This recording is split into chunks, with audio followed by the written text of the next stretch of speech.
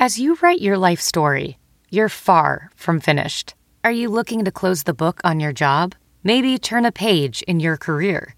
Be continued at the Georgetown University School of Continuing Studies. Our professional master's degrees and certificates are designed to meet you where you are and take you where you want to go.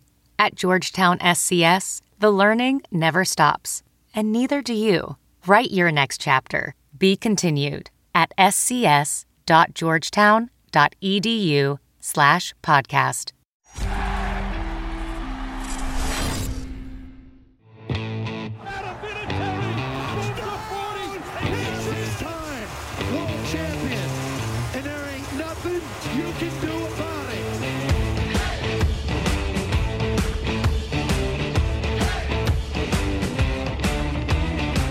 What is up, everybody? Welcome into Tom Curran's Patriots Talk podcast. It is the aftermath.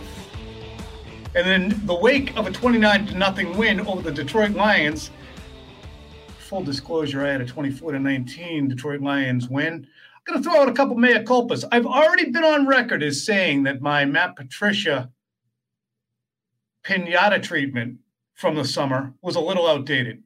And I've been saying that since the Pittsburgh game. But the work this week that Bailey Zappi put in means now I have to double down on my mea culpas. One for Bailey, too. 17 for 21 for about 188. A touchdown and a pick that was not at all his fault. That only happens if you're getting superior hand-holding. And that credit goes to Matt Patricia, and it goes to Joe Judge, and it goes to the offensive line, which not coincidentally is also coached by Matt Patricia. So the Patriots, last week I said they had a moral victory. And a lot of people said, there's no such thing as a moral victory, you moron. Well, this is exactly what I was talking about. Because if Bailey Zappi had taken the field last week in relief of Brian Hoyer, stubbed his toe, thrown up on his knee pads, and otherwise embarrassed himself, there's no way the Patriots would have had the same level of swagger and confidence they had this week. But they did have that. So the loss in Green Bay, and the performance in the first half defensively against Aaron Rodgers, before they got Aaron Rodgers in the second half, absolutely served to put some wind in their sails against the Detroit Lions. Earlier this week, I spoke to a Patriots defensive player, a prominent one, and I said, can you squish this offense? I mean, they're the number one rated offense in the NFL. And they said, oh, yeah, we can squish them. And squish them they did. Now, I was up here in Needham in our luxurious studios for pregame and postgame live, but the Senator Phil Perry, as always, boots on the ground, pith helmet on, in, what do they call those? The trenches, in the trenches. So we bring Phil in now to get locker room reaction to the New England Patriots whitewashing of the Detroit Lions. What's up, my guy? Just enjoying the scenery here. You like the what would you call this? Is this drapery? Why do I want to call it that? It's draped over. It's not bunting. Bunting is very specific, I thought, with the red, white, and blue and the semicircle. Anyway, it looks good out here. The adornments. You were down there in the locker room. First, let's talk offensively. What impressed Bailey Zappi's teammates, first and foremost, about his performance? Well, I think it comes back to calm and poise, and I think they saw it get to another level from where it was last week against Green Bay, because that was the rap on him last week. Hey, he kept us in it because he was calm, because he was under control.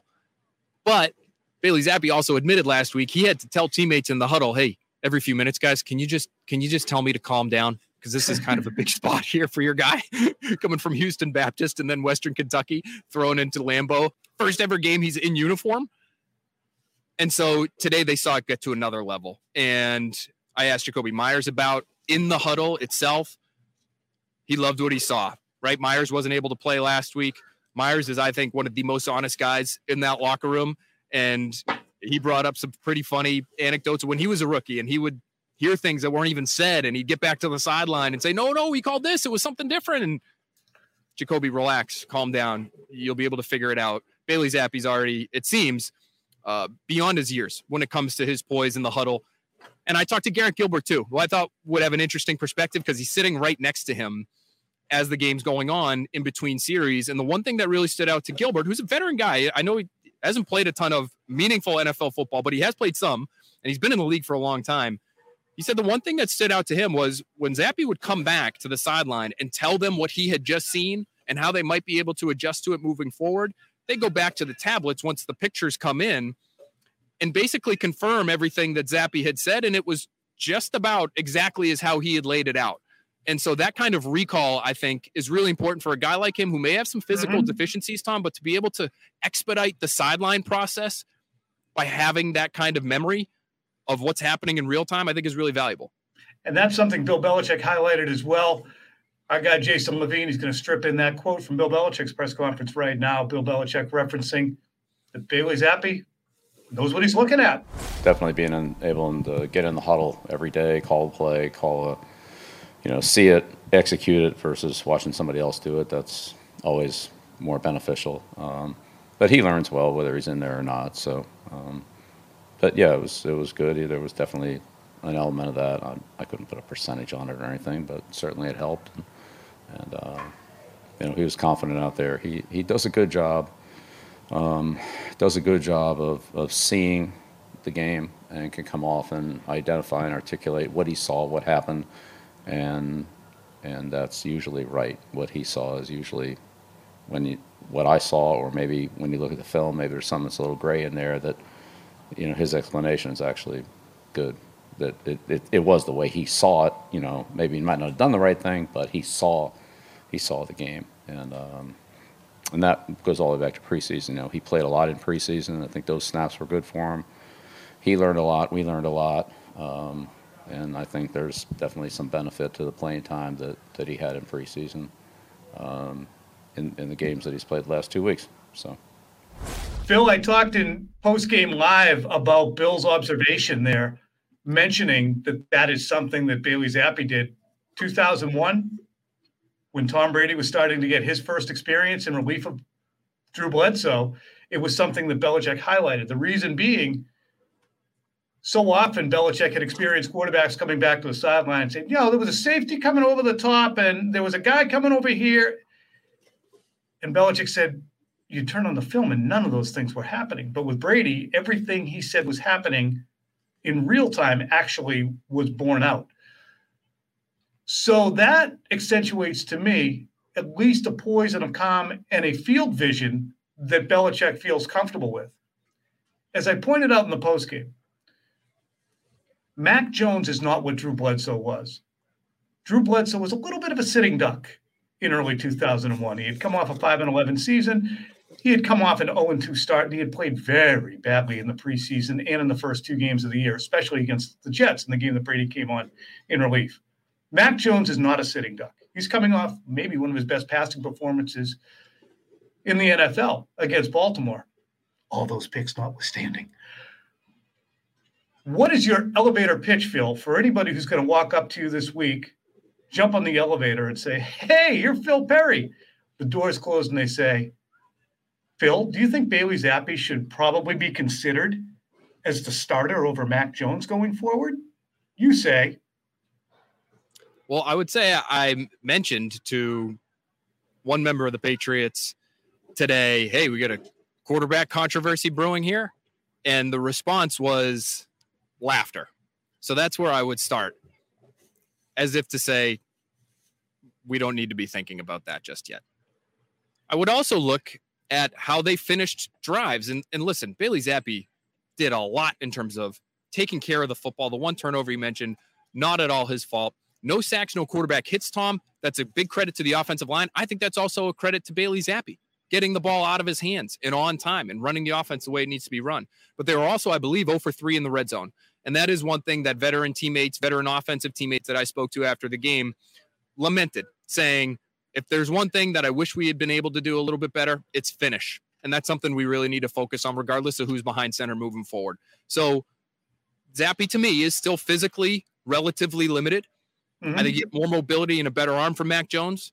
You get, I think, better processing ability, although I thought Bailey Zappe, again, got the ball out of his hands pretty quickly, Tom. And so I think he's advanced. To me, he's already better than, say, Jacoby Brissett was early in his rookie year when we got to see Brissett at times. So good for him on that front. But quarterback controversy, no, not yet.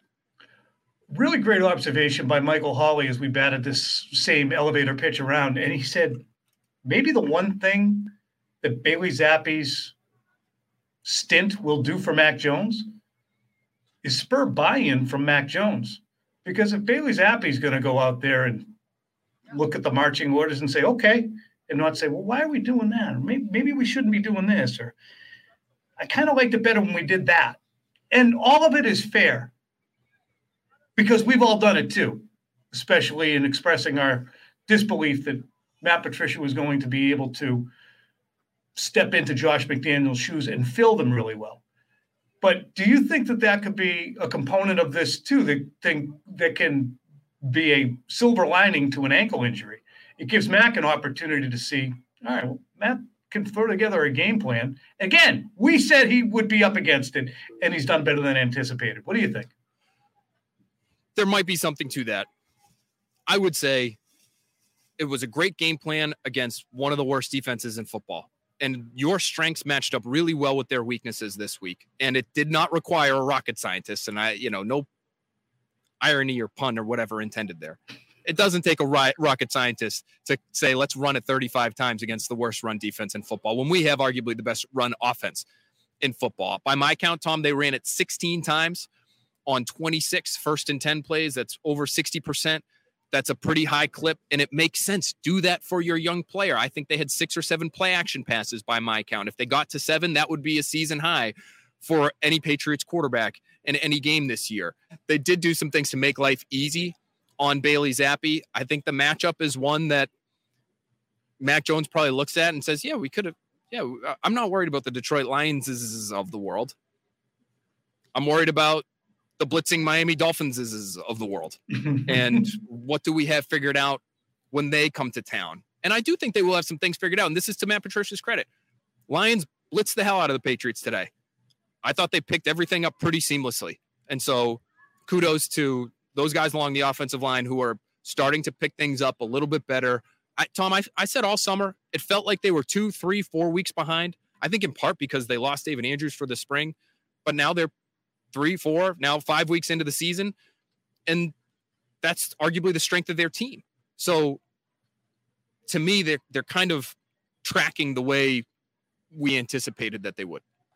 My last question for you before we let you loose is, what was the defensive reaction? They put up a goose egg, and the Patriots defense has had certainly its ups and downs against two of the more unique quarterbacks in Jackson and Aaron Rodgers, but now they've beaten the hell out of a Jared Goff and a Mitch Trubisky and held serve for an extent defensively against Tua and the Miami Dolphins offense. How are they feeling right now? Proud.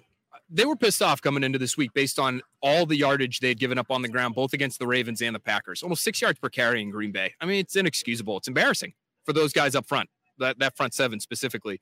So for one of the best rushing offenses to come here to New England and get shut out the way that they did, the Patriots allowed, I believe, 3.7 yards per carry today. Defensively, that's a hell of a job by them. Obviously, they pitched the shutout. Obviously, they stop them 6 times on 4th down. A lot of those are short yardage, so got to have it. Not only did they stop the run over the breadth of the game, but in big situations, they were able to do it too. So they were feeling pretty proud after being pissed off at how the last couple of weeks went. But, Tom, they know it too. You know, that I spoke to one Patriots staffer after the game, said, hey, pitch a shutout. And I was reminded, top offense in the league coming in, right? And then the staffer immediately followed up with, they're probably not the top offense in football. So they understand who they played today here as well. But that was a team that was on a run, specifically with their run game, and the Patriots did what they should do. And they should be proud. All right, like we said, building blocks over this stretch of 5 games. Next up, the Cleveland Browns at Cleveland, Jacoby Brissett, the aforementioned. So it's going to be interesting. Phil, we untether you. We let you loose. We cut you free to go do your business for NBC 10. Thanks, my guy. Appreciate you. There he goes. When you look at the Patriots' upcoming schedule, the main thing, of course, is the Cleveland Browns. But when you look at the ilk of the quarterbacks that they will see, it's Cleveland, it's 2 with the Jets, it's Matt Ryan and the Colts, who is anybody suffered through that Thursday night game knows they are a little bit overmatched. And it is Chicago with Justin Fields. So Fields will be Lamar Jacksonian in at least his ability to run with the ball, certainly not Jacksonian in his ability to throw it. But Bill Belichick asked for patience in the offseason. He said, it might be a few weeks before we know what we got, which is standard fare. And I've always subscribed to, regardless of whether or not Bill Belichick asked for patience, teams don't really figure out what they're good at until after Columbus Day. It's just was unique for Bill Belichick to say that. Do we know what the Patriots are truly good at?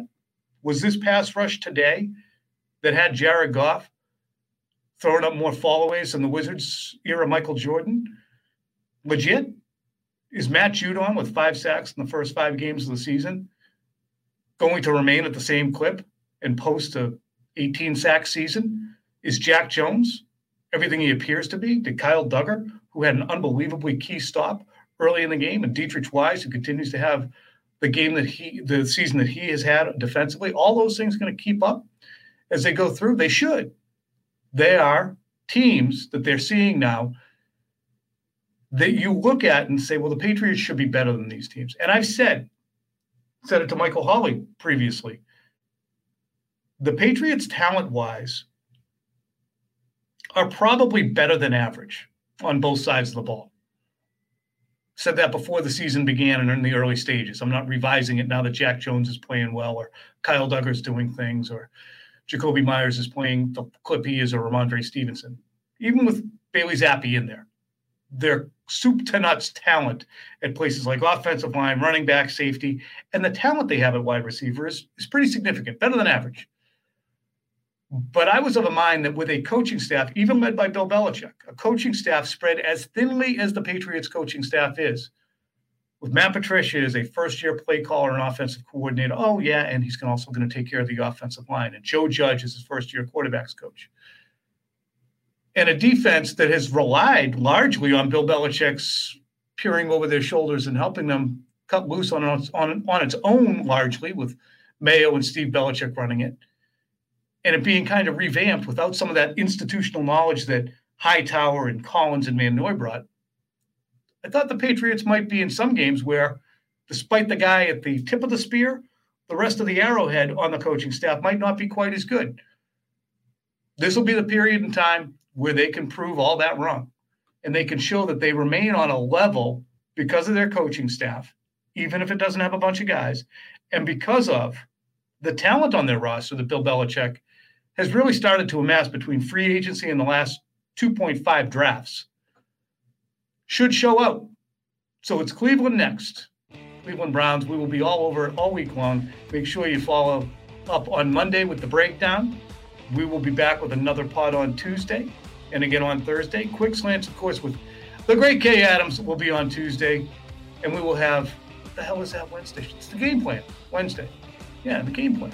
So follow us for all that all week long. Appreciate you checking in. Have a tremendous rest of the evening.